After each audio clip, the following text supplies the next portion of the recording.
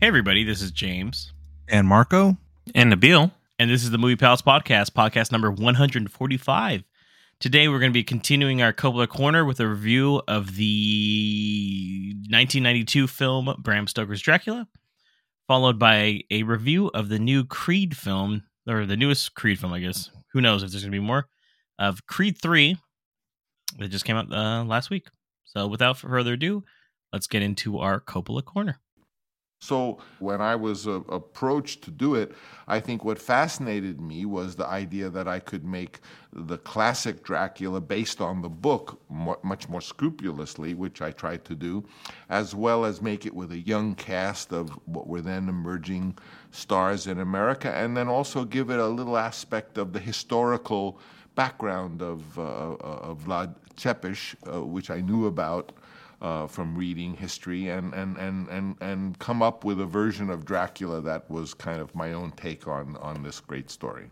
And if this is your first time joining us today, we do just want to do a friendly reminder that we will be spoiling the movie from the get-go if we do talk about anything. We try not to spoil it too much, obviously, but this movie's also been out for, I want to say, 30 years at this point, almost. Yeah, or close to, so unless you're very young, sorry. But we just kind of like to discuss these directly, but this is a special segment we've been doing for over a year at this point, following basically going over all of Francis Ford Coppola, the director's films from Dementia 13 all the way to his newest film, Megalopolis, when it does release sometime in the near future. For the sound of it, I think they just wrapped up filming this week, so I'm dating the podcast by saying that. Yeah, I'm gonna say it. We are the Francis Ford Coppola podcast. We got to say it every time. No, and I don't expect any less from you, sir. Just to let you know. So, the last film that we did was Godfather 3, actually. Dedicated a entire episode of that. Thanks for all 20 of you for listening to that one. Just to let you know, it did not do well. Still not that good of a film to others. Had a feeling. I was like, you know what? This is more for us, but thank you for... Now, there's more than 20. Just to let you know. I'm obviously that a bit too low, but it's 25. No, I'm just kidding. It's 25. Since then, though, like we like to give you guys, we give you some facts between the two. Although the Coda version was a better version overall, like we talked about last time, the film itself did kind of put Coppola back on the map from the look of it here, because he started getting to do bigger budgeted films, kind of like he used to be able to, especially after the disastrous kind of, I guess now that we can say it, that we reviewed it, the 80s were not too kind to Francis Ford Coppola from the look of it. So, I mean, it's become kind of like a running joke that he's lost. I think he lost money on every movie except one movie during the 80s, right? So, yeah, barely made a profit, but he made one. Yeah, I wonder if in like nowadays, would somebody like that even get a chance again to make another movie? Like after like, hey, I made 8 movies in a row that bombed. Probably not. So, no. Just my thought process on it. But jumping in here. So Winona Ryder initially brought the script of Dracula, written by James V. Hart, to the attention of Coppola. The two had agreed to meet so they could clear the air, because as we talked about for The Godfather Part 3, there was production delays at the end of that film because Winona Ryder dropped out because of extreme exhaustion, et cetera, et cetera. So, she thought Coppola didn't like her, but according to Ryder, I never really thought he would read it. He was so consumed with Godfather Part 3. As I was leaving, I said, if you have a chance, read the script. He glanced down at it politely, but when he saw the word Dracula, his eyes lit up. It was one of his favorite stories from camp. Coppola was attracted to the central element of the screenplay and said that he wanted portions of the picture to resemble an erotic dream. In the months leading up to its release, Hollywood insiders who had seen the movie felt Coppola's film was too odd, violent, and strange to succeed at the box office, and dubbed it Bonfire of the Vampires for the notorious 1990 box office bomb, The Bonfire of the Vanities. Due to delays and cost overruns in some of Coppola's previous projects, such as Apocalypse Now and One from the Heart, Coppola was determined to bring the film in on time and on budget. To accomplish this, he filmed on sound stages to avoid potential troubles caused by inclement weather. Coppola chose to invest a significant amount of the budget in costumes in order to showcase the actors whom he considered the jewels of the feature. He had an artist storyboard the entire film in advance to carefully illustrate each planned shot a process which created around 1,000 images. He turned the drawings into a choppy animated film and added music, then spliced in scenes from the French version of Beauty and the Beast that Jean Cocteau directed in 1946, along with paintings by Gustave Klimt and other symbolist artists. He showed the animated film to his designers to give them an idea of the mood and theme he was aiming for. That would have been wild, right? They're like, the fuck is this, man? What are you looking at? Yeah. Yeah. Seriously. Okay, cool, bro. They're like, fuck. Coppola also asked the set costume designers to simply bring him designs which were quote-unquote weird. Weird became a code word for let's not do formula, he later recalled. Give me something that either comes from the research or that comes from your own nightmares. I gave them paintings and I gave them drawings, and I talked to them about how I thought the imagery could work. Winona Ryder found the intensity of Oldman's acting style too much at times. The two fell out early in the filming process and had difficulty working together from then on. Coppola stated, and I quote, "They got along, and then one day they didn't. Absolutely didn't get along. None of us were privy to what had happened," end quote. Ryder has referred to the, quote, trauma, unquote, of the experience and said that she felt there was a danger while working with Oldman. However, she has also referred to her friction with Oldman as teen drama, stating, quote, he, Gary Oldman, was going through a divorce, and I think I can say this because he's pretty open about it, but he's been sober for a long time now, and he's raised 3 kids, and he's a dream. He's a good friend of mine now, end quote. Christian Slater was offered the role of Jonathan Harker, but he turned it down, a decision he later regretted. As for casting Keanu Reeves in the role, Coppola said of his casting choice, "We tried to get some kind of matinee idol for the part of Jonathan because it isn't such a great part. If we all were to go to the airport, Keanu is the one that the girls would just besiege." Coppola has stated that Reeves worked harder on his accent than most people realized. He tried so hard. That was the problem, actually. He wanted to do it perfectly, and in trying to do it perfectly, it came off as stilted. I tried to get him to relax with it and not do it so fastidiously. So maybe I wasn't as critical of him, but that's because I really like him personally so much. To this day, he's a prince in my eyes. That's so sweet. That is nice. I mean, you could tell. Like, Keanu is... Yeah. I mean, we'll talk about it. His accent's fucking terrible. Yeah. So... But, I mean... If you're going to have a blockbuster in the early 90s, who better to have than Keanu Reeves, right? So... True. That's what the True, he studio was on wanted. fire at that point. Yep. Coppola was insistent that he did not want to use any kind of contemporary special effects techniques such as computer-generated imagery when making the movie. Instead, wishing to use antiquated effects techniques from the early history of cinema, which he felt would be more appropriate given that the film's period setting coincides with the origin of film. He initially hired a standard visual effects team, but when they told him that the things he wanted to achieve were impossible without using modern digital technology, Coppola disagreed and fired them, replacing them with his son Roman Coppola.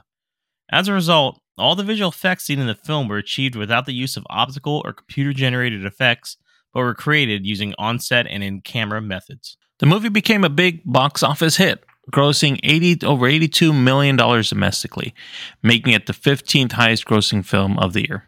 It fared even better out of the country, grossing over $133 million for a total worldwide gross of $215 million, almost $216, against a budget of $40 million, making it the 9th highest grossing film of the year worldwide. The film won an Academy Award for costume design, makeup, and sound editing. Oh, guys. Well, I mean, just saying that, I mean, he's back, baby. He's making money 2 in a row. He's here. No, He's not moved done on. at this point. I don't know if he did 2 movies that made money 2 in a row, just to let you know. So, Not for a long time. he's back, baby. So, with that being said, let's get into our review of Bram Stoker's Dracula. Count Dracula.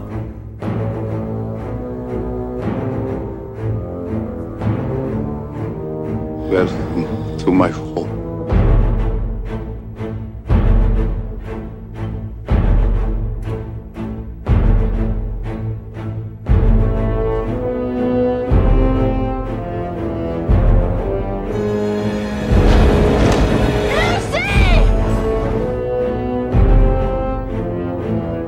Take me away from this death.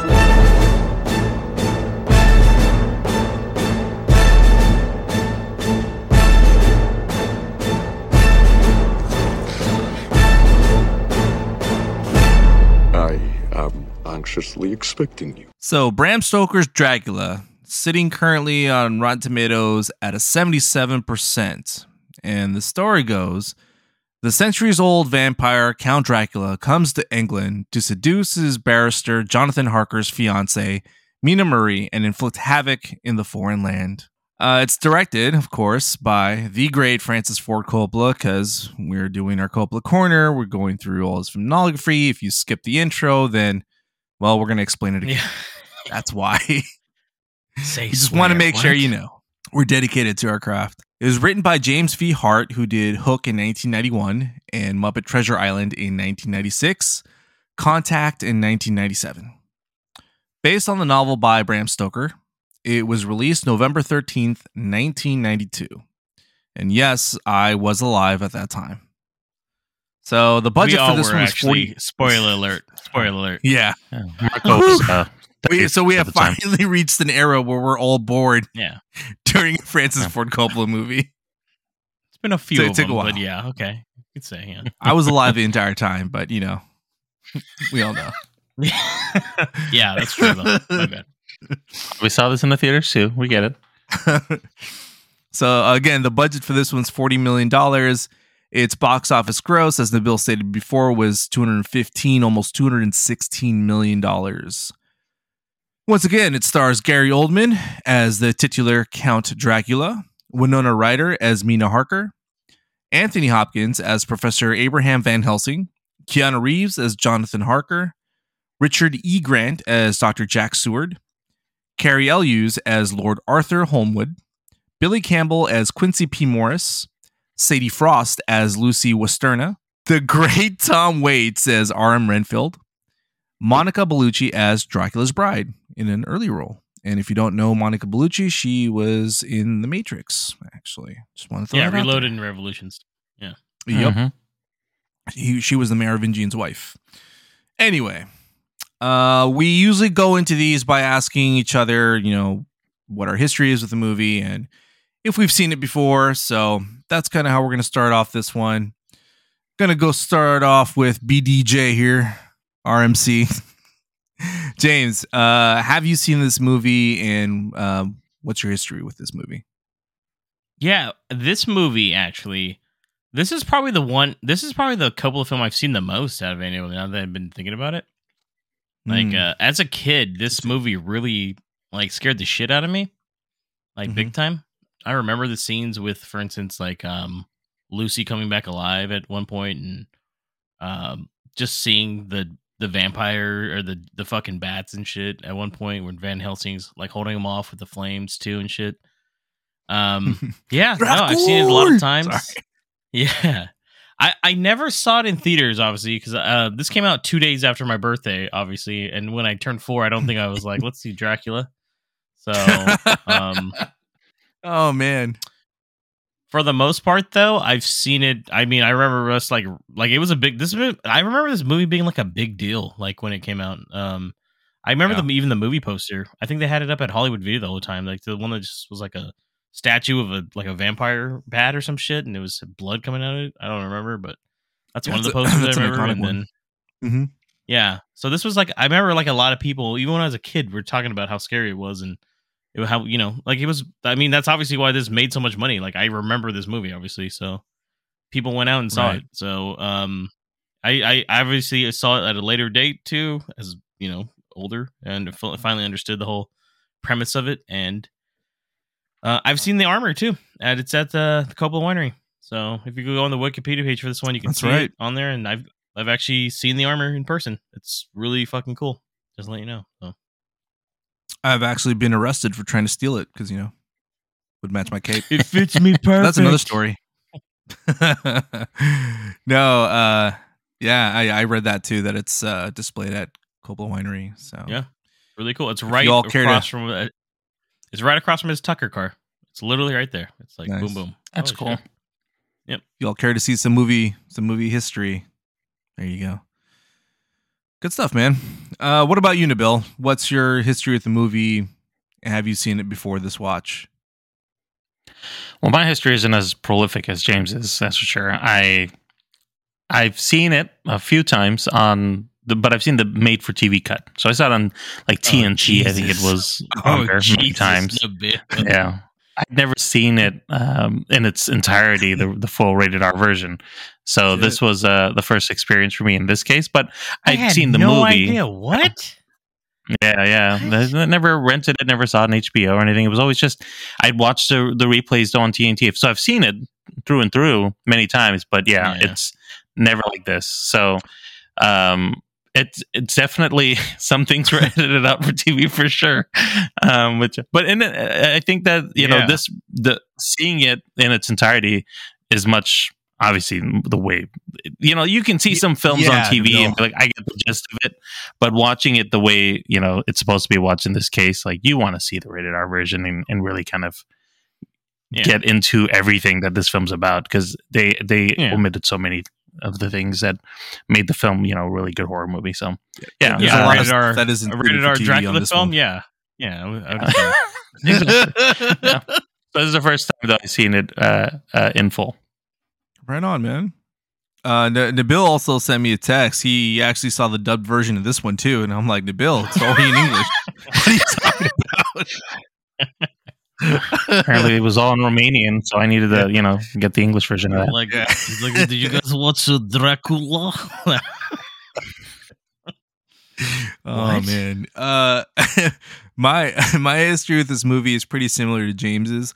I remember this movie being a big deal also because it's the for once it's supposed to be the closest quote unquote version to Bram Stoker's novel, and the first time anyone I guess had attempted to make it look as similar to the book as possible. And the fucking all-star cast, man, I forgot how many great actors were in this movie. There's a lot, and it's just incredible that he was able to get all these people together to do this movie. So I remember seeing the trailers for this movie. It had TV spots, there were posters. I went to go see it at the old Cinema 6, which was the old theater here in Fairfield before we got an Edwards.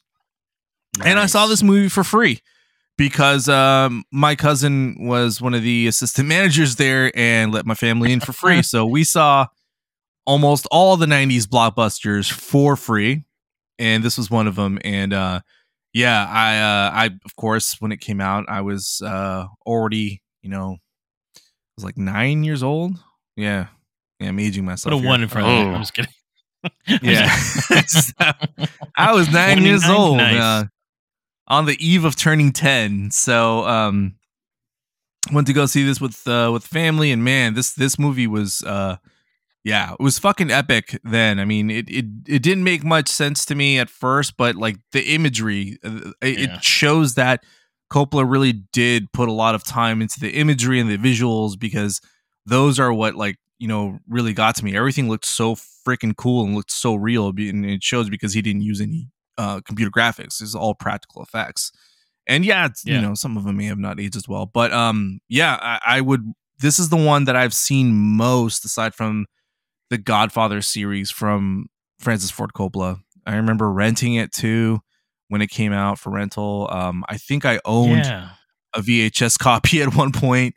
So I don't think that's funny. Yeah. I don't think we ever owned this. It's one of those movies that we rented so many times. Like, why don't we just fucking buy this? You know what I mean? There's a couple movies like that I remember. I'm like, why don't we just buy it by now? Like, god damn, we've rented it 3 times. Right? It was just so memorable. And then I know that The Simpsons did a spoof on it as well, where Mr. Burns plays Dracula. And I think that embedded the movie even more into my head. But that's my history with the movie. So now that we've gone all over that, let's talk about what we thought about the movie in a few sentences. Nabil, what did you think about this movie? I enjoyed it. I honestly, it was weird at first watching the transition from Dracula's origins per se to Ivan the Terrible 2, where he is in the quote unquote modern day setting that he was in. Let me just put it like this: watching it in this way for the first time was very apparent to see like the stylistic choices that Coppola put in this movie, and it was weird for me at first, but about like halfway into it, I was like, okay, I kind of now am getting what he's trying to do. Like, and even like James, we kind of explained it at the beginning, like what his idea of the visual effects were and those transition shots and everything. Like, it all started to click for me. It was like, oh, he's like going for the time period, and that I think actually did help enhance the movie and help with that. So I enjoyed seeing those.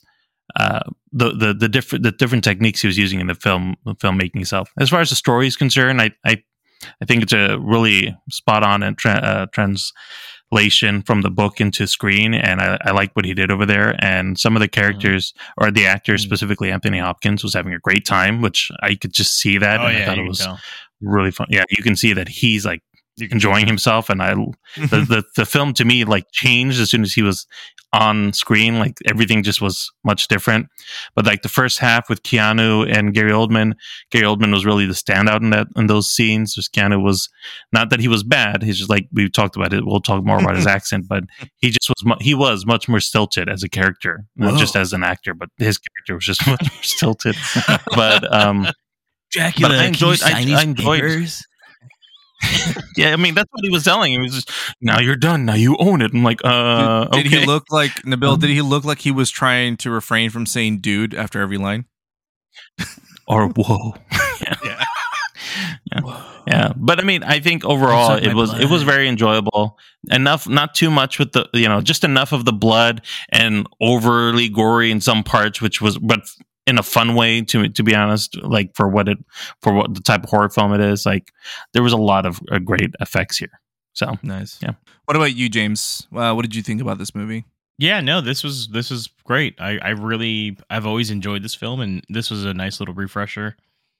I've seen this one even more recently, probably like 3-4 years ago, I think, to tell you the truth. So it's one of the ones that's still really fresh in my mind. And I gotta agree. It's really that all-star cast too. There's so many good like moments in this film. Van Helsing, easily my favorite character in this one. And it's funny, as a kid, I don't even think I knew that was Anthony Hopkins. Because always Anthony Hopkins is fucking Hannibal Lecter, I'm like, that's the same guy. As a kid, it's hard to tell when someone has like a wig on or whatever. I'm like, that can't be him. What are you talking about? So, yeah, it's just good, man. There's like a lot of shit going on in this movie. It's very adult. I'd say that much. There's like Marco said, there's no way as a kid I understood this. There's no way. Yeah, like there's so much shit going on. I was like, oh man, this is actually a little more complex than I thought. Like, okay, I remember the scary parts and shit because visually it's shot well, and I think because they chose not to use a lot of anything with CGI, it actually has kept it like fairly like. Yeah, some parts are dated, but for the most part, it still looks really good because of that. Because they chose not to add some shit that would date the film. So, yeah, I had a blast watching this. This was really fun. This is an easy watch. I kind of wish Coppola did more horror. To tell you the truth, I don't think he's up to this point. Had he done any horror? I mean, I guess Dementia 13 was a horror film. Dementia 13, I think. Yeah, but that was, I think, the last time. That's like his first movie he just shot because they were like, go for it.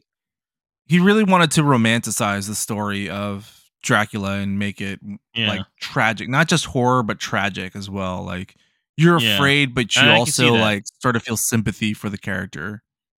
I could see that. So, yeah, no, good stuff, dude. This movie's iconic, man. It's so fucking iconic. I think it's still great. It holds up, man, so well. Aside from some of the practical effects looking, that like they didn't age too well, but the story, the art direction he chose, everything is just like iconic in this. Like the scene where Dracula turns into his like vampire form and like blows the flame onto the cross and shit. Just Gary Oldman's look as Dracula. Like everyone, dude, that or at least scene almost is the everyone. Scene I'm telling you about that scared the shit out of me as a kid. By the way, just let you know. Yeah, when he shows up? That's the scene as Dracula. Yeah, when he shows up as a dude, that scared the shit out of me as a kid. I was like, "What?" No, yeah, dude, he's Yeah. freakishly looking, and it's just so iconic. He did like a modern definition of Dracula. Like everyone imagines, like a guy wearing a black cape and with the widow's peak and stuff, hair slicked back, and he did a much different, chill the fuck out. more grounded, version of Dracula, and it stood out. This movie helped to modernize the modern vampire movie. Though I feel like The Lost Boys probably helped with that too. But still, like, this movie really like ingrained it on everyone's mind of what a vampire movie could be. The violence, I forgot like just how like gruesome and violent some of these scenes are. Like, I remember them, but then like seeing them again, because I hadn't seen this movie probably in like 10 to 15 years, man. It's been a while since I've seen this movie. Wow. Yeah, but like watching, everything like happen, like how much blood and gore they have, and it's like, holy shit, like he went full into this, and I liked it. I like that Francis Ford Coppola like didn't hold back. It's a nice blend of this like horrific, tragic story of this character, that lost the love of his life and has been, walking the earth like in search of her again. So I think the performances were good. I mean, Keanu Reeves, his accent, we'll talk about it later, but I looked past it. He's a charming motherfucker, okay? And he's John Wick, okay, sir? Yeah. He's John Wick. Anyway. Truthfully, like, truth be told, like, he's not in the movie that much as opposed to the other characters. I thought he was in way more, and then watching it this time, I was like, oh yeah. I agree. I was like, oh shit, he's like gone for like most of the goddamn movie. So yeah. Well, going into that, let's talk about the characters. James, what were your thoughts on Gary Oldman's Dracula? I know you touched on it a little bit with him freaking you out. Yeah, no, his first appearance. I love that first appearance actually, where he is. It's just weird when he meets Jonathan, right? And he's just doing shit in the background, and like, I like how you see his shadow moving around without him, and it's just like, what the that's a good effect. This is creepy as fuck, man. And there's even a scene, I didn't realize the scene where he's like shaving Jonathan, like there's a practical effect. I don't know if you guys noticed or not, but the whole room is moving in like slowly to make it feel like it's like getting really claustrophobic. And I never realized that until like this last watch. I was like, and fun fact, according to IMDb, Gary Oldman was drunk as fuck during that scene. Was he? That makes that sounds about right. He was having some problems at the time, yeah. Yeah, that makes sense. Okay. I heard about his zucchini thing he did, and that's what it was probably a joke with Winona Ryder. She didn't like it. God, she's like, fuck this guy. Apparently that's what pissed off Winona Ryder, man. Yeah, I mean, they're cool now, which is fine, because she was really young when she shot this, I think, right? Yeah. She was 20, I think, or something. They weren't getting the reaction from her that they wanted, and so he did something extremely fucking inappropriate. Oh, yeah. No, so, I mean, I understand. I get it, and nowadays it would not slide either. But yeah, character wise though, like my favorite hands down is Van Helsing. Anthony Hopkins just brings a like Nabil said earlier, he's just having a lot of fun in this movie, and you can tell. And he's God, it's something about Anthony Hopkins. His just charisma on screen. It's just fantastic. So even playing crazy, like Van Helsing was crazy in this film. Like but he knows what he's doing, but he's also just seems like psychotic. Like, dude, I love trust the scene where they're just killing the shit out of Lucy, and then they just shoots directly at him eating the rawest piece of fucking meat you could find. And he's just dude, right next to the next shot, yeah. Like it doesn't even faze him. He's like, yeah, this is fucking normal. So he's just this like grizzled, experienced like person that's just seen some shit, and it's like everything just rolls off his back. And I think it helps out that he definitely changes the dynamic of the movie, and it like, not that it was boring or anything, but it's just like Nabil said, he was so much into the role and so much into the movie that like it kind of makes you get even more into the movie and be like, what's Van Helsing gonna do next? So true. What I agree. Yeah, I know we were kind of anticipating talking about Keanu Reeves as Jonathan and his fucking accent. Nabil, how did you feel about Keanu Reeves as Jonathan? It's not as bad as I remember it watching it on TV. I'll say that much. The accent is terrible. Like, he can't pull an English accent for the life of him, and he tried.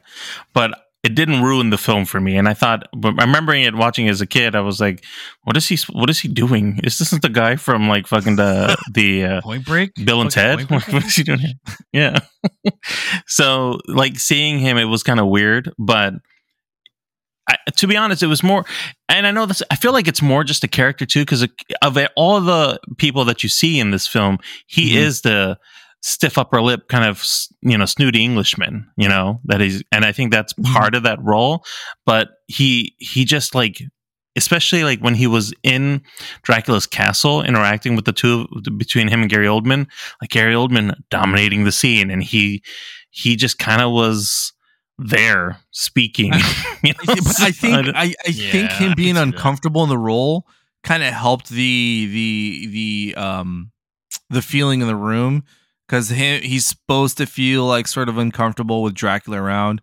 I'm not 100% defending his his crappy acting in the movie, but I think it still helped like showcase Dracula and how like dominating he was, and how like seductive Dracula can be in manipulating you to do like his bidding and shit. So and he was, during some of the succubus scenes, he was a bit more animated, rightfully so, I guess, so based on the situation. And then like him escaping the castle.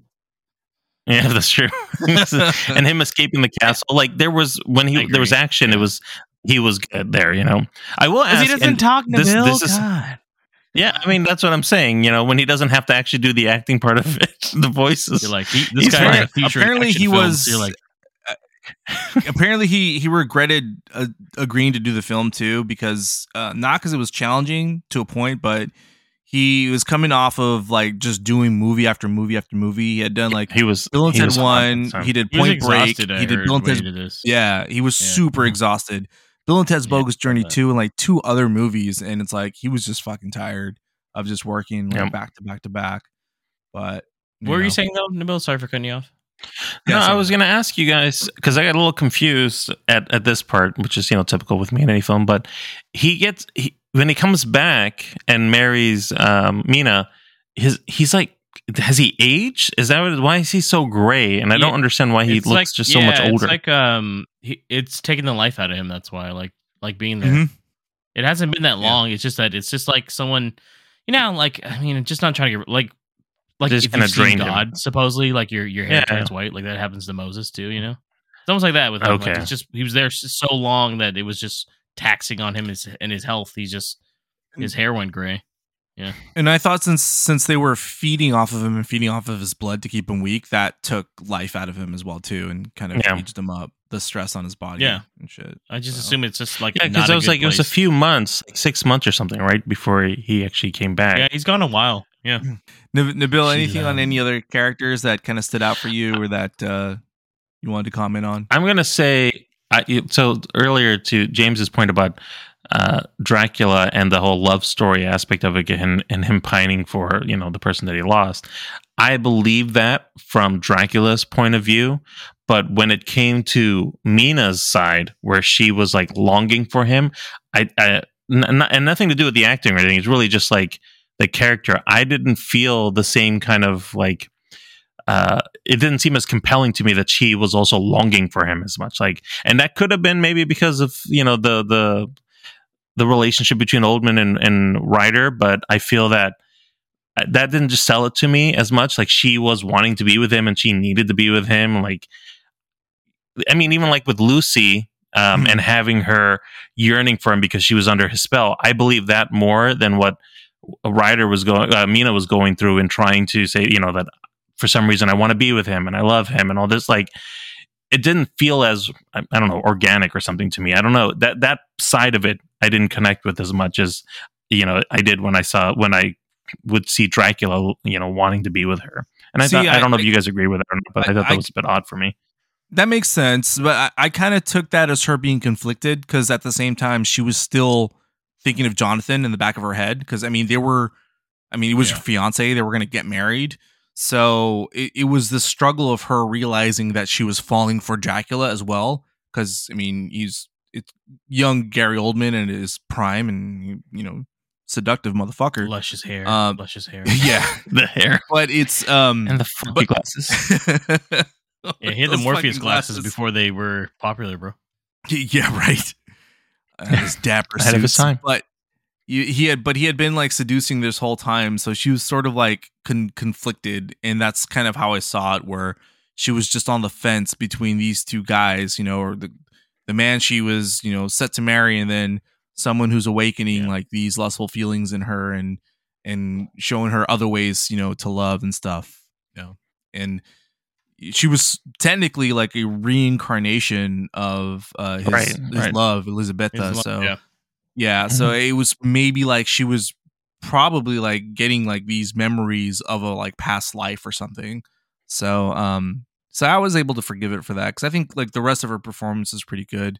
I think like everything else was fine. I think just more that central plot of the love story aspect. It seemed to me, it felt very one sided. Even like when she wanted to be turned, I wasn't fully sold on like her feeling like she was there yet. Like he had convinced her enough. So, and I don't know if there was like maybe there's more scenes that were omitted, or maybe I just wasn't understanding her connection in the same way because of the confliction. But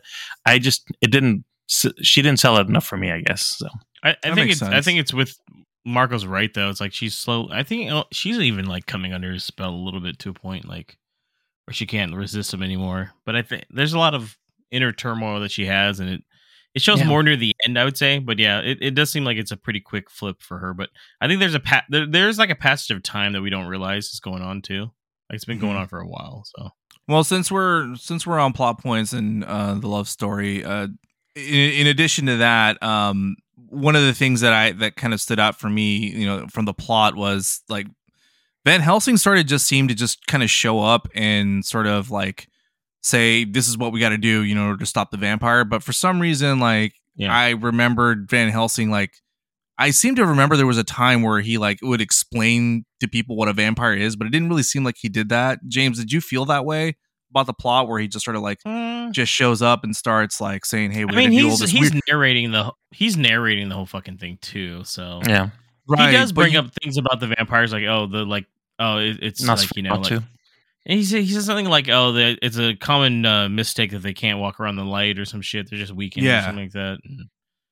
No, I didn't see that for the point of that. I mean, it's fine.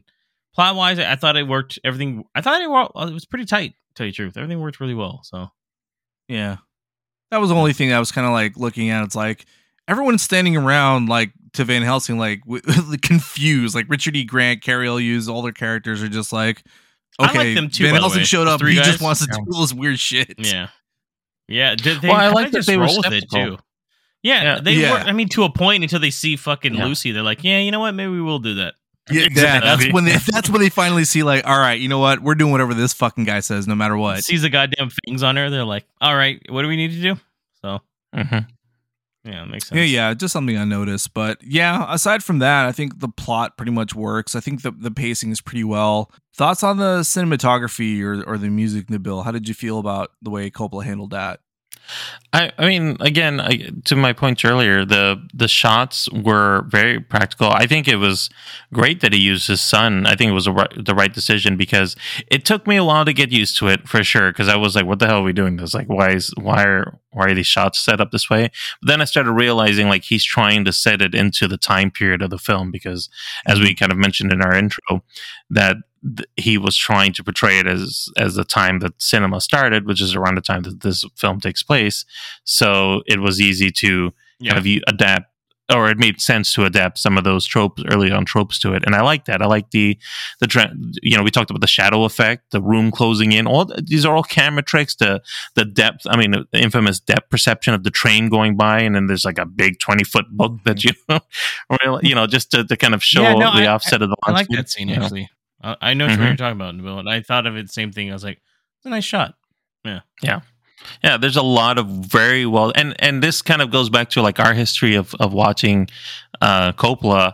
When he has a vision, surprising enough, he stayed on budget for this film. But when he has a vision, he knows how to execute it. Like, he has his frame of reference. He knows what he wants to do, and he has it. And that's what makes him a good director, is that he can put that together and really translate that on the screen. And so, those close-up shots that are done so well, where you can feel the eeriness. I mean, like Marco, we were talking about, like, the werewolf scene, like, that was scary, and you don't really see much of the werewolf, but when you do, it's like petrifying, and it's in the close-up view, and the music comes on, and like, you don't know what's going on with Toulouse, and like, all this stuff is a lot of quick cut shots, and at the same time, just enough for you to linger on to feel like you're in that moment, and then he's giving you the effect that he wants you to feel. So, I mean, from a cinematic, it was great. Yeah.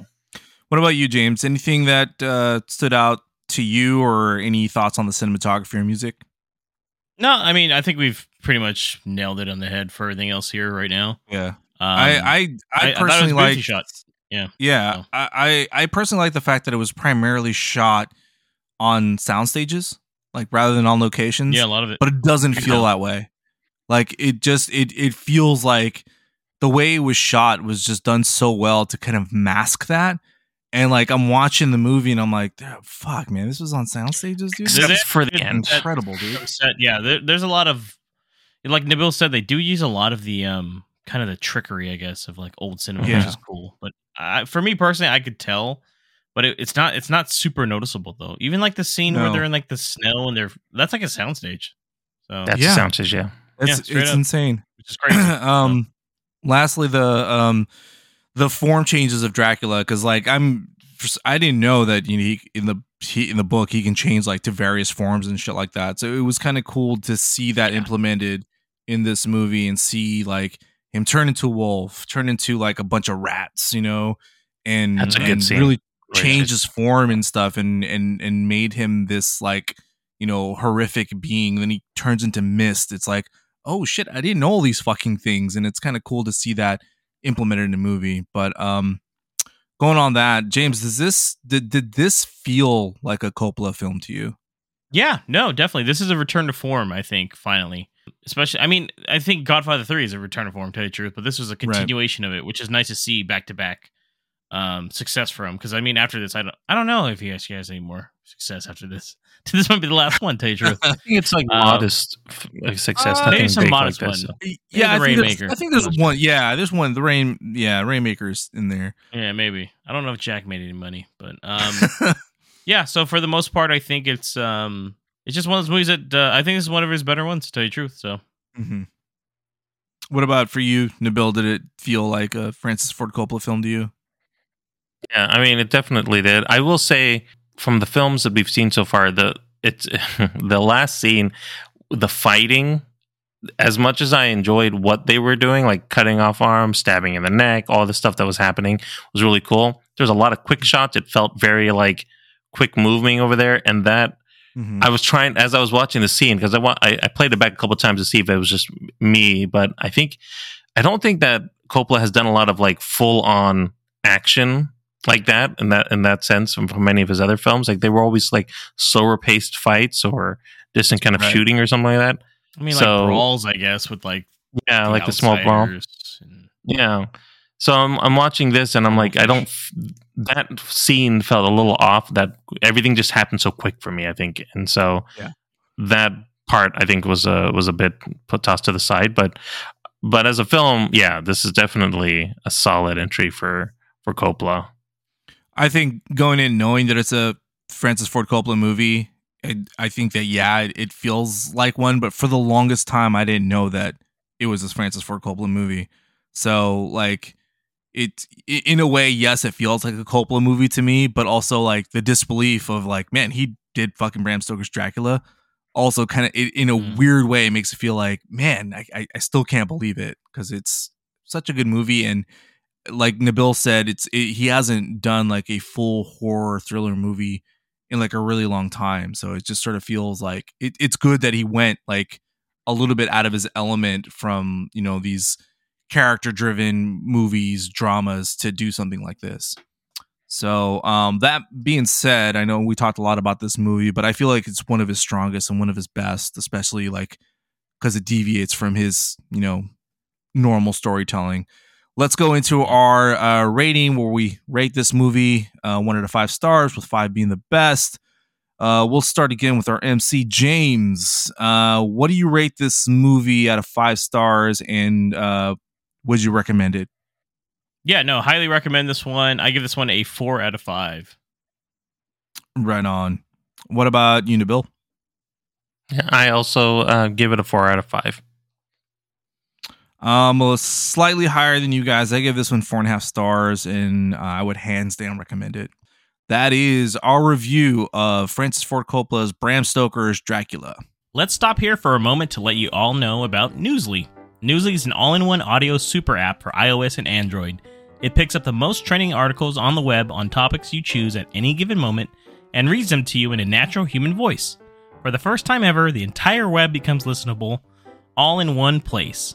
Browse articles from topics you choose and start playing.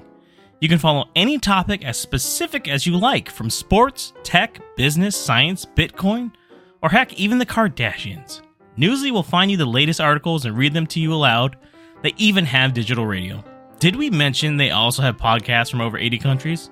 Well, they do, and guess what? The Movie Pals podcast is there too. I started using Newsly as my default podcast player, and I can't think of ever going back. Download and use Newsly for free now from www.newsly.me or from the link in our description. And make sure to use our promo code TMPALS, that's TMPALS, to receive a 1-month free premium subscription. Newsly, stop scrolling and start listening.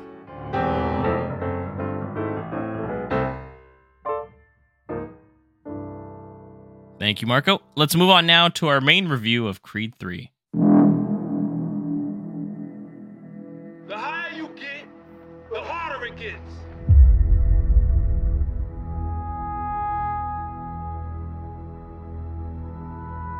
That's life. Because this is a war. It's a fight. It's a battle. So, how long have you known each other? We was like brothers.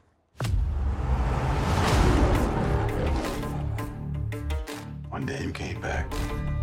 The past came back too. There may have been a time when Damien had your back. No friends in the industry. But that's not what he's doing now. Creed 3, currently sitting at a 91% on Rotten Tomatoes. Adonis has been thriving in both his career and family life, but when a childhood friend and former boxing prodigy resurfaces, the face-off is more than just a fight. This is the directorial debut for Michael B. Jordan. Its screenplay was by Keenan Coogler, who also, sadly enough, did Space Jam: A New Legacy in 2021, as well as Zach Baylin, who did Zach Baylin, who did King Richard in 2021. The story is also by Keenan Coogler and Zach Baylin, as well as Ryan Coogler, who's done a number of films that actually Michael B. Jordan's been in as well. Fruitvale Station, Creed, Black Panther, Creed 2, and Wakanda Forever. I think he's actually been in every one of those movies. Every single one of those films, yes. Yeah. Jesus. Okay.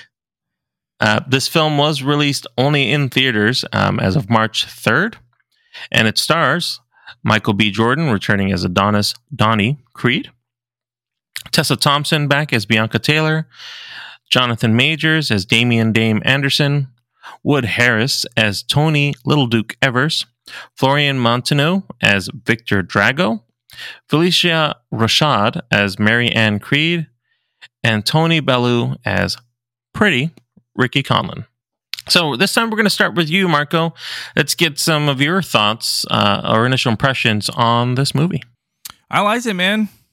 I thought it was a pretty good continuation of the story. I liked the direction Michael B. Jordan took this movie. I liked that it had elements from the past, even Rocky franchise, and the themes that he brought into it.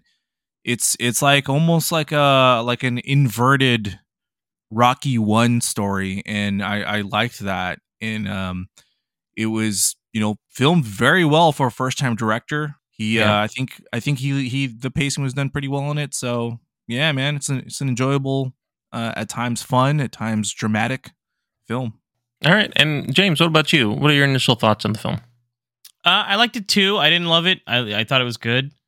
I think out of the three, it's probably the weakest of the Creed films. But I think as a movie itself, it was still enjoyable. I do like that Michael B. Jordan brought a lot of his own kind of personal experiences into this. There's a lot of anime inspired things in here, especially during the fight scenes, which were kind of cool.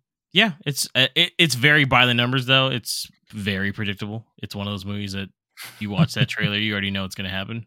But I liked it. It was fun. I saw it a good time, especially I saw it in IMAX. Fight scenes were all shot in IMAX. It looked good. Yeah, I agree with James' opinion as well. It was an enjoyable film. I don't think it was the strongest entry of the three films of the Creed trilogy, but it did have its own redeeming elements. Definitely, Michael B. Jordan brought his own style to the film. He's a big anime fan, and so there's definitely some anime homages, we'll say, some of the scenes. But it was fun. I like to kind of see that different kind of style. The fighting scenes were good. I feel like the other films had a stronger. I don't know.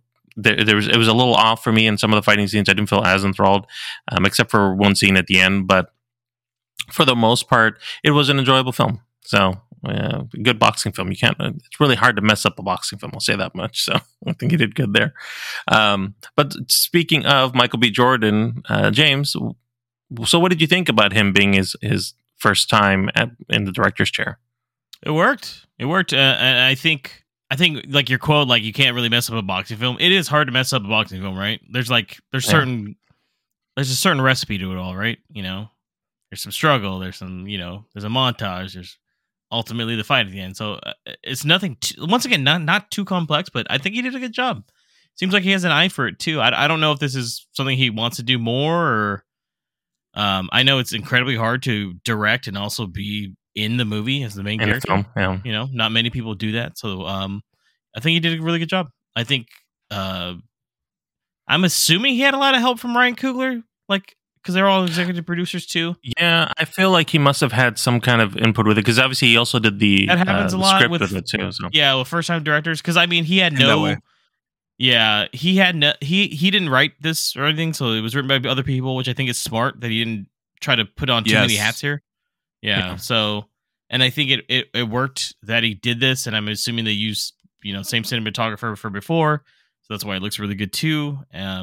But no, I liked it. I think he did a really good job. So I look forward to if he maybe gets something else other than a sports movie, like I don't know, something dramatic. I think he'd probably do pretty well. So. Mm-hmm. Yeah. And do you have some thoughts on that as well, Marco?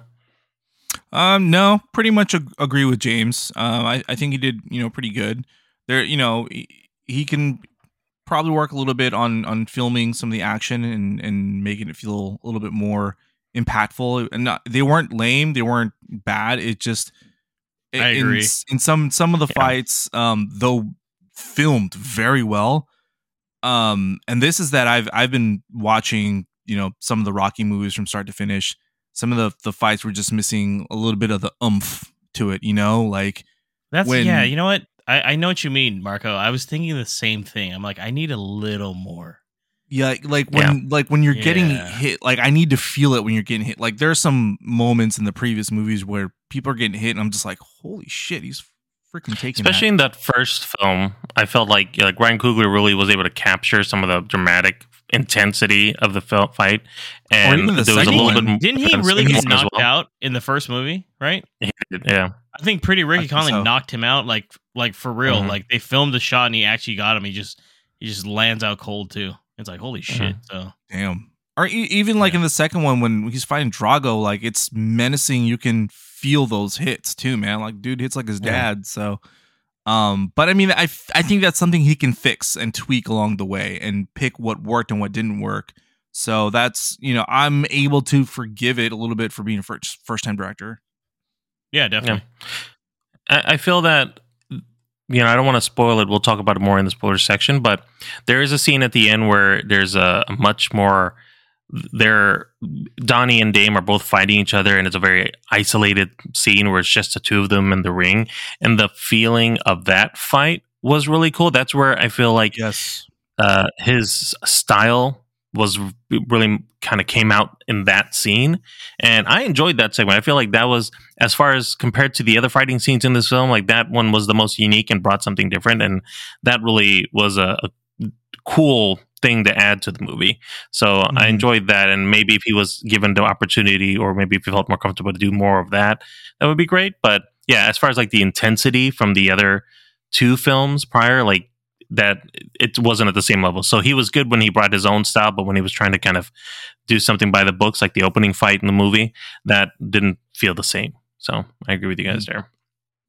Speaking of the new character as well, we have Jonathan Majors bringing in the new character, Damian Anderson. Marco, what do you think about Jonathan Majors? What do you think about this character? Do you feel like it brought something new to this, or was it kind of the same old trope with a lot of these other boxing films where you got the underdog coming trying to step up again? How did you feel about Dame? Oh, well, I think Jonathan Majors is a scene stealer. I think he's easily the strongest performer of the entire movie. I'm a huge Jonathan Majors fan. So it's obviously, my opinion is just a little biased, fair warning, but I felt the character of Dame was a reversed, inverted Rocky. He was the underdog. He was the one with no shot. He was old, and all he was asking is for a shot. But, the way he was approaching it was just a little bit, shady, because he felt, jaded, due to the past that he shared with Donnie and the events that unraveled. And it sucks, because you're like, man, this guy's being a dick, but at the same time, you kind of like sympathize and with him because of all the stuff he's been through. And it's in the trailer, he's coming out from prison, and he's been in prison for a while, and it's like basically his entire life is passed him by and shit. So I see this movie kind of more like a story of Dame, just as much as it is a story of a continuation of Donnie's story. And I kind of like that. In fact, I think at some points the character of Donnie suffers a little bit because they want to give more light to Dame and his story. But I'm okay with that, because then that makes him more of an interesting villain. Or an antagonist. He's not really a villain. He's more of like anti-hero. You don't really hate him to an extent. Yeah. He does some pretty fucked up shit, right? Well, he does. He does some shady things, yeah. But I mean, you don't hate him as a villain. Prison photo that was like, okay, all right. Oh, it was crazy that Mike Tyson was. Clubber Lang. Dame is in this movie. No, I agree for the most part with Marco. Jonathan Majors kills it, man. He's a really good actor. He really gets into his roles. And God, man, these guys are beyond fucking jacked too, by the way, in this movie. It's funny, they really hold back from showing Dame like without a shirt until his first fight. Like, I noticed that. Just to show you off. Like, if you don't want him, like, because like if you spar with that guy, I'd be like, wait a minute, what the fuck? But yeah, no, he's a chip on the shoulder. My only issue is I think the plot moves way too fast. Agreed.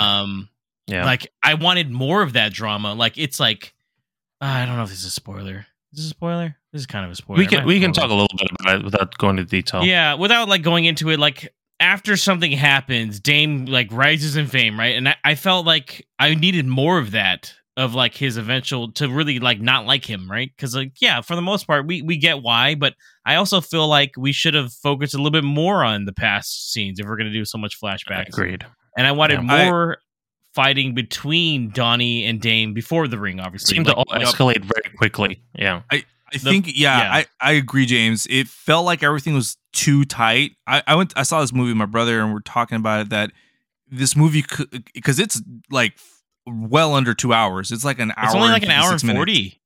Yeah. 40 if one of the few times you could use another 20 minutes to a film. Exactly. And I think that's like the first director type of fear, where he probably didn't want to take on too much for fear of, like, I don't know, probably not handling it too well. I'm hoping that he can tweak that later on. But yeah, I agree on that, James. It felt like they should have focused a little bit more on that and added more anticipation to it and more. Yeah, no. And then, because like, yeah, don't get me wrong, we get the training montage, and then we get like, and then it just goes right into the fight. I'm like, oh shit, like, that's it?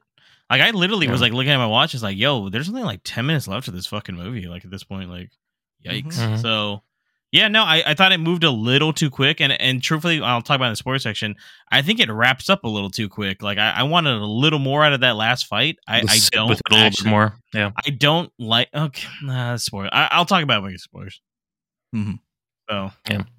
No, I'm with you guys 100%. That was one of my bigger critiques of the film, is that he does a really good job at the beginning with everybody, even with Dame's mom, like the tension that they have over up Donnie's until to Donnie's mom. Sorry, yes, up until they get to having to deal with the event that happens where Donnie and Dame end up, building up on their tension.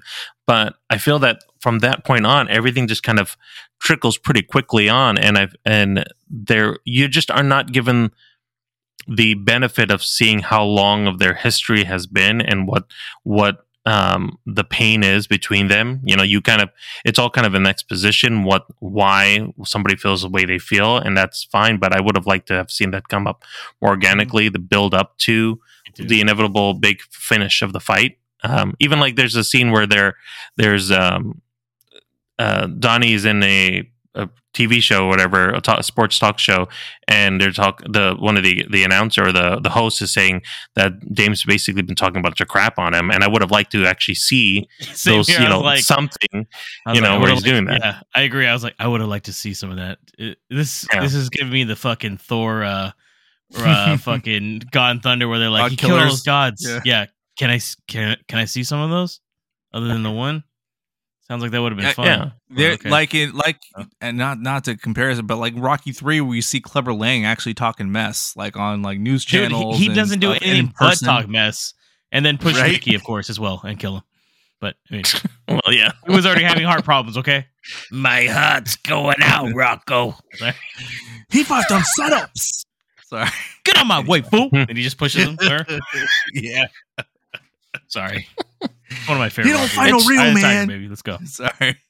It's true. Yeah. It's true, though. I mean, we didn't get to see a lot of that. That's some of the fun part of it. We get that party or whatever the We fuck get a that is, taste the of it, celebration yeah. scene, and that's like when he definitely turns, like he turns heel right there. Like, and I was like, that kind of happened out of nowhere. Like, I get it. We're building up to that, but I was like, we could have kind of like, did that have to be the same night? That could have been like a visit the next day kind of thing. Like, I was like, Right. that's when I was like in the theaters. I was like, this things is breathe. moving really fucking fast right now. Like, Yeah, damn, they're he's just like, trying he's gonna to like. build the Then he momentum. figures out he wants to fight him the next day. I'm like, damn, dude, let it breathe. Like, it should have been after more like shit talking or more like showing up, or you know what I mean, something. It was missing like you guys said, another 20 minutes to let like more of the plot breathe would have been probably like, I don't know, or was it cut down? Do you think there was maybe more? I don't know. Maybe, but they should have at least showed Dame fight one more other contender, before fighting, Donnie, and then continue to talk smack after that fight, Yeah. and then calling him out. Yeah, that would have I worked too. Or maybe even like a fight before the fight with the main dude, right? Yeah. Hispanic guy, I forgot his name, sorry. No, like maybe like something before when they were sparring, like already do some fucked up shit and like lead it up to that, I don't know. Yeah. I agree though. Yeah. He's missing something. And just to kind of talk a little bit too about, I know we touched on the cinematography aspect of it and just how the scenes were shot, but was there anything that really stood out to you, Marco, in regards to just, was there a specific scene that you really felt like spoke to you, or I know I kind of called out them boxing separately, but anything else really pique your interest or stand out?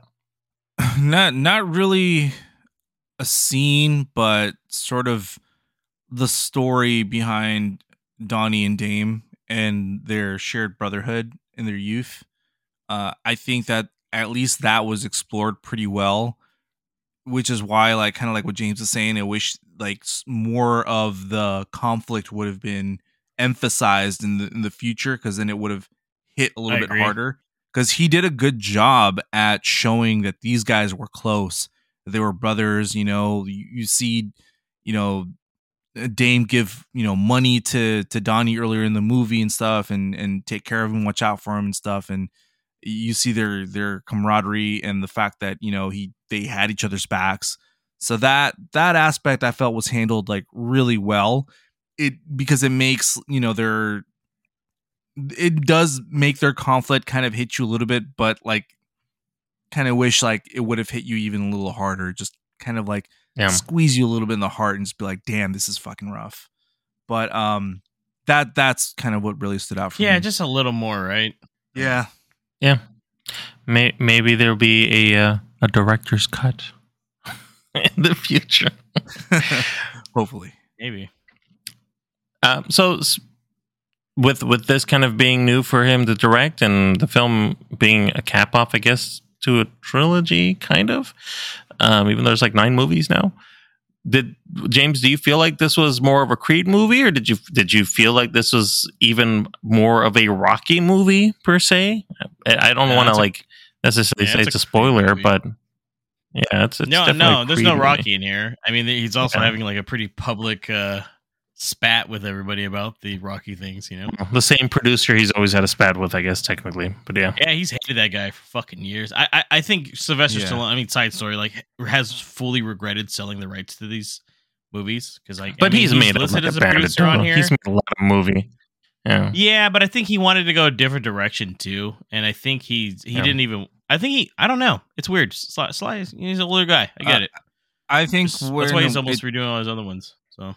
Yeah, I think it started to feel like a Rocky movie during the training montage because they actually start to play some of the classic music, and that's kind of where and then they do it near the end. But he even runs up for me personally, it's more of a Creed movie. It's kind of setting its own path. I would say it's not right. falling too well into, like, you know, most of them have some kind of Rocky past. I mean, yeah, Drago's son's in it, but Drago's not in it, right? So, it's just one of those things. But for the most part, for me, it felt more like its own thing for the most part. So you get to see. Do you feel where like Donnie's come to, basically? Do you feel like it could have used Rocky in this film at all, or did it benefit without him? Oh, you know me, shit, yeah, always, man. Rocky's one of the most legendary screen characters, but I think it's one of those things. Once again, it's also because he just has this huge fucking dude. God, look it up. Sly Stone has said he's never going to watch this movie too. Like, he has nothing against Michael B. Jordan. Watch the film. Yeah. Again, the sad part is this plot would have specifically spoken to Rocky, and he definitely could have given. That's what I was Donnie thinking too. I mean, shit, we're not spoilers yet. I'm gonna tap on that too for something specifically, Marco. That I think we'll touch into it a bit more.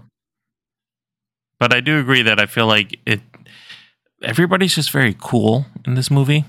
Like, and Rocky was always the underdog. You know what I'm saying? Like, they're all like, Michael B. Jordan's cool, Tessa Thompson's cool, Jonathan Majors, even though he's like the guy out of prison, he still looks dope as fuck. Like, we need somebody to be a little like, not stupid, humbled? But kind of like, humbled, I guess. You know, like, weird Rocky quotes. Was always that extra bit. You gotta get the spaghetti. You know what I mean? I'll tack on that in a bill and spoilers also. I'll tack on spoilers also. Okay. Well, I think we've talked quite a bit about the film. I don't know if there's really much more that we want to talk about that isn't other part of the spoilers. So let's start with our ratings of the film, and then we'll talk into more depth about it. I'll go with you, Marco. How many stars did you give this film? Man, I'm still a sucker for this franchise, and it still feels like a part of Rocky to me. So I'm gonna go 4 stars on this one. Oh, okay. How about you, James? I give this one a 3.5. I also gave it a 3.5 out of 5. So, I mean, still, I think worth watching. It's a good entry in the series as a whole and in the Creed trilogy. Just not the strongest of them, but not a bad film.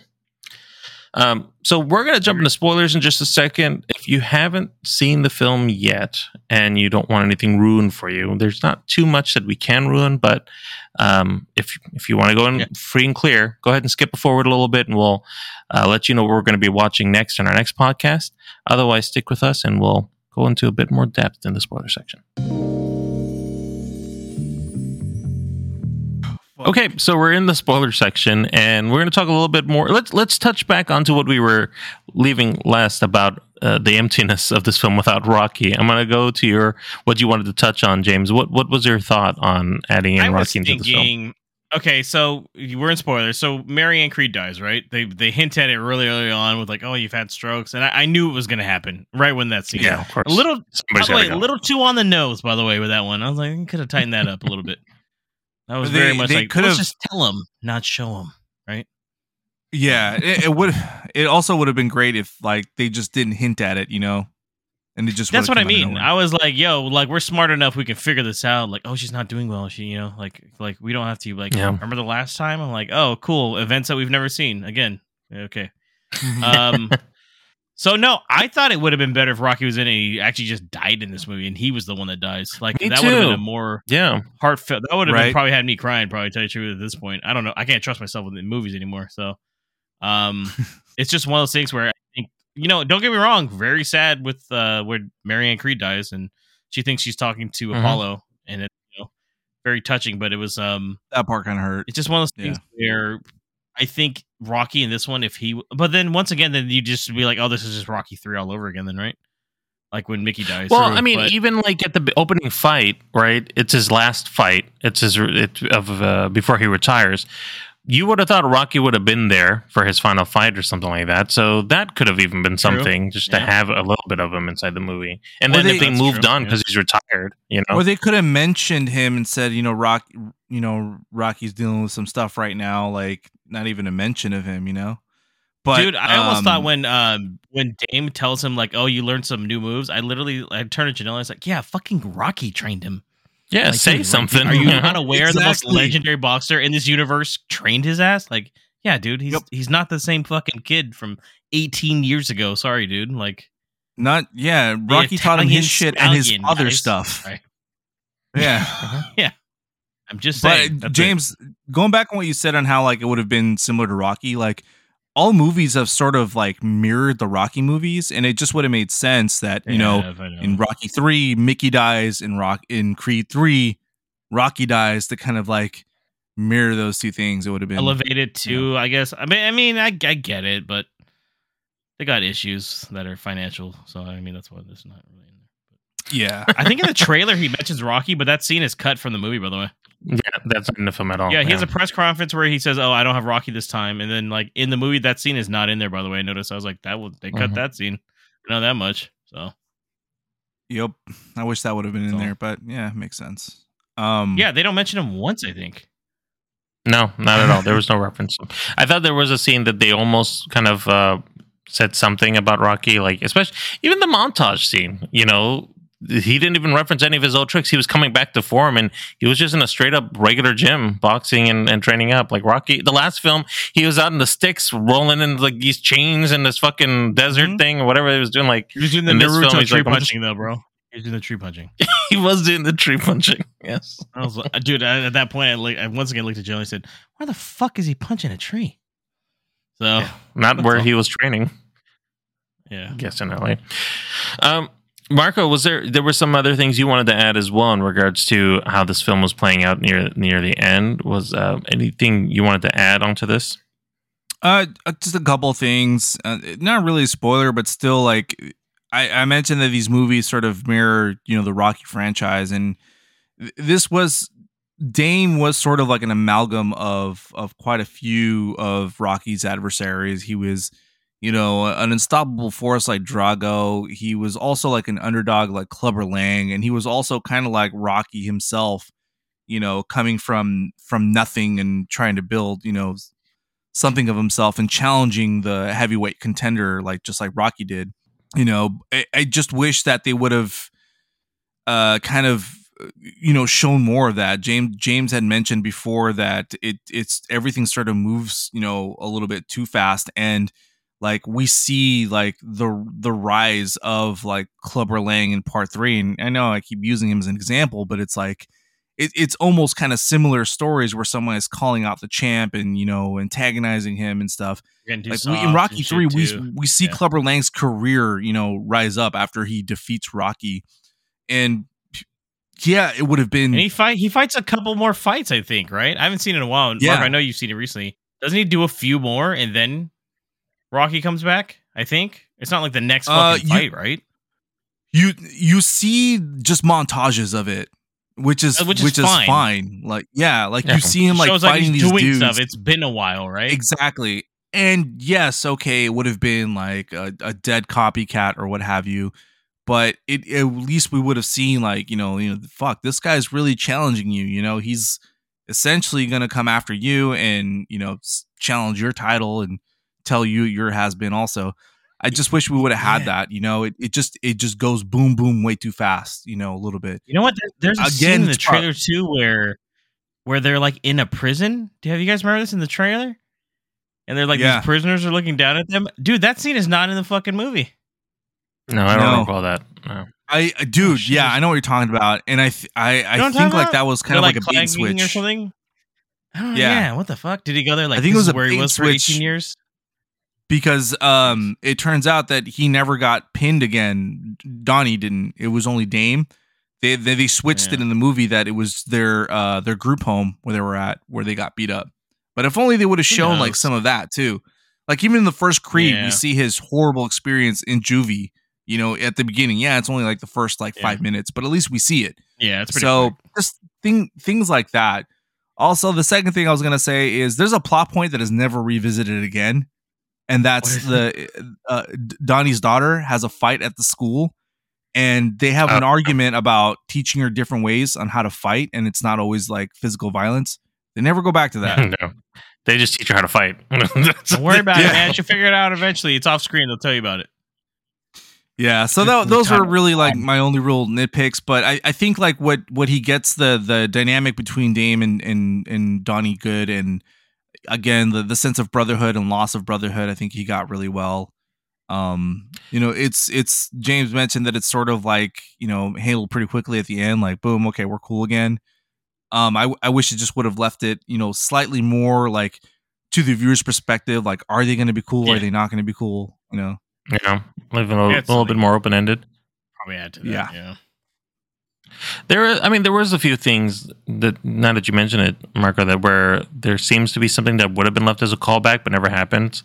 They never do anything with it. Like there's a scene, I want to say it's Dame's first fight against Pretty Ricky, where he gets his jaw punched really hard, and Dame takes out his mouth guard, and you can see like lots of tooth or something. Felix, by the way.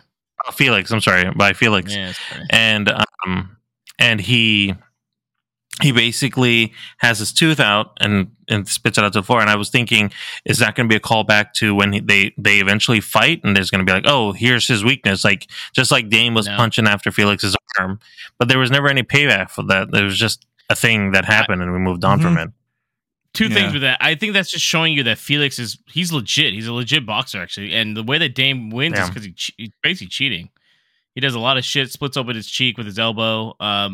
The punches on the arms, I kept thinking they were going to do more with it too. I was like, oh, does that just like make a dead arm or some shit? But they don't really ever address it. I was like, oh, okay. Kind of weird. Doesn't break the arm. And when Dame and Donnie do fight, with the exception of things like the first round, there really wasn't any dirty fighting either.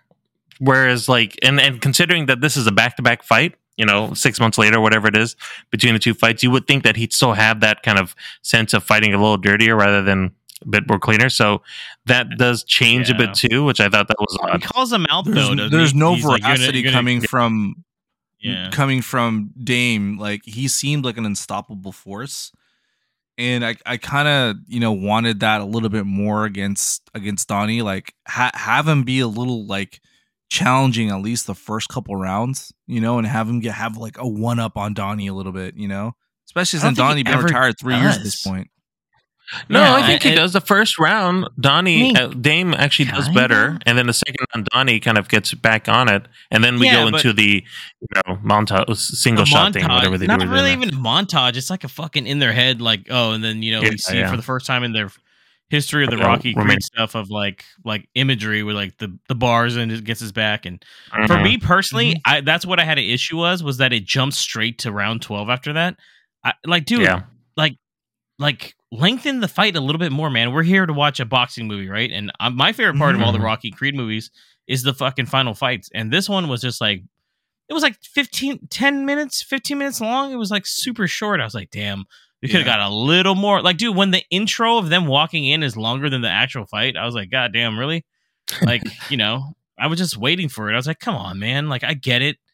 But if they showed a little bit more of the fighting and a little bit more of just like how brutal it is, like you said, Marco, show Dame like, like overdoing it over a lot. It didn't seem as wore down for a 12-round fight, to be honest. Near the end, it didn't seem not really. as In my 12, I was like, damn, I could really watch them for another 30 minutes do this, to tell you the truth. Or like, I don't it would have been great.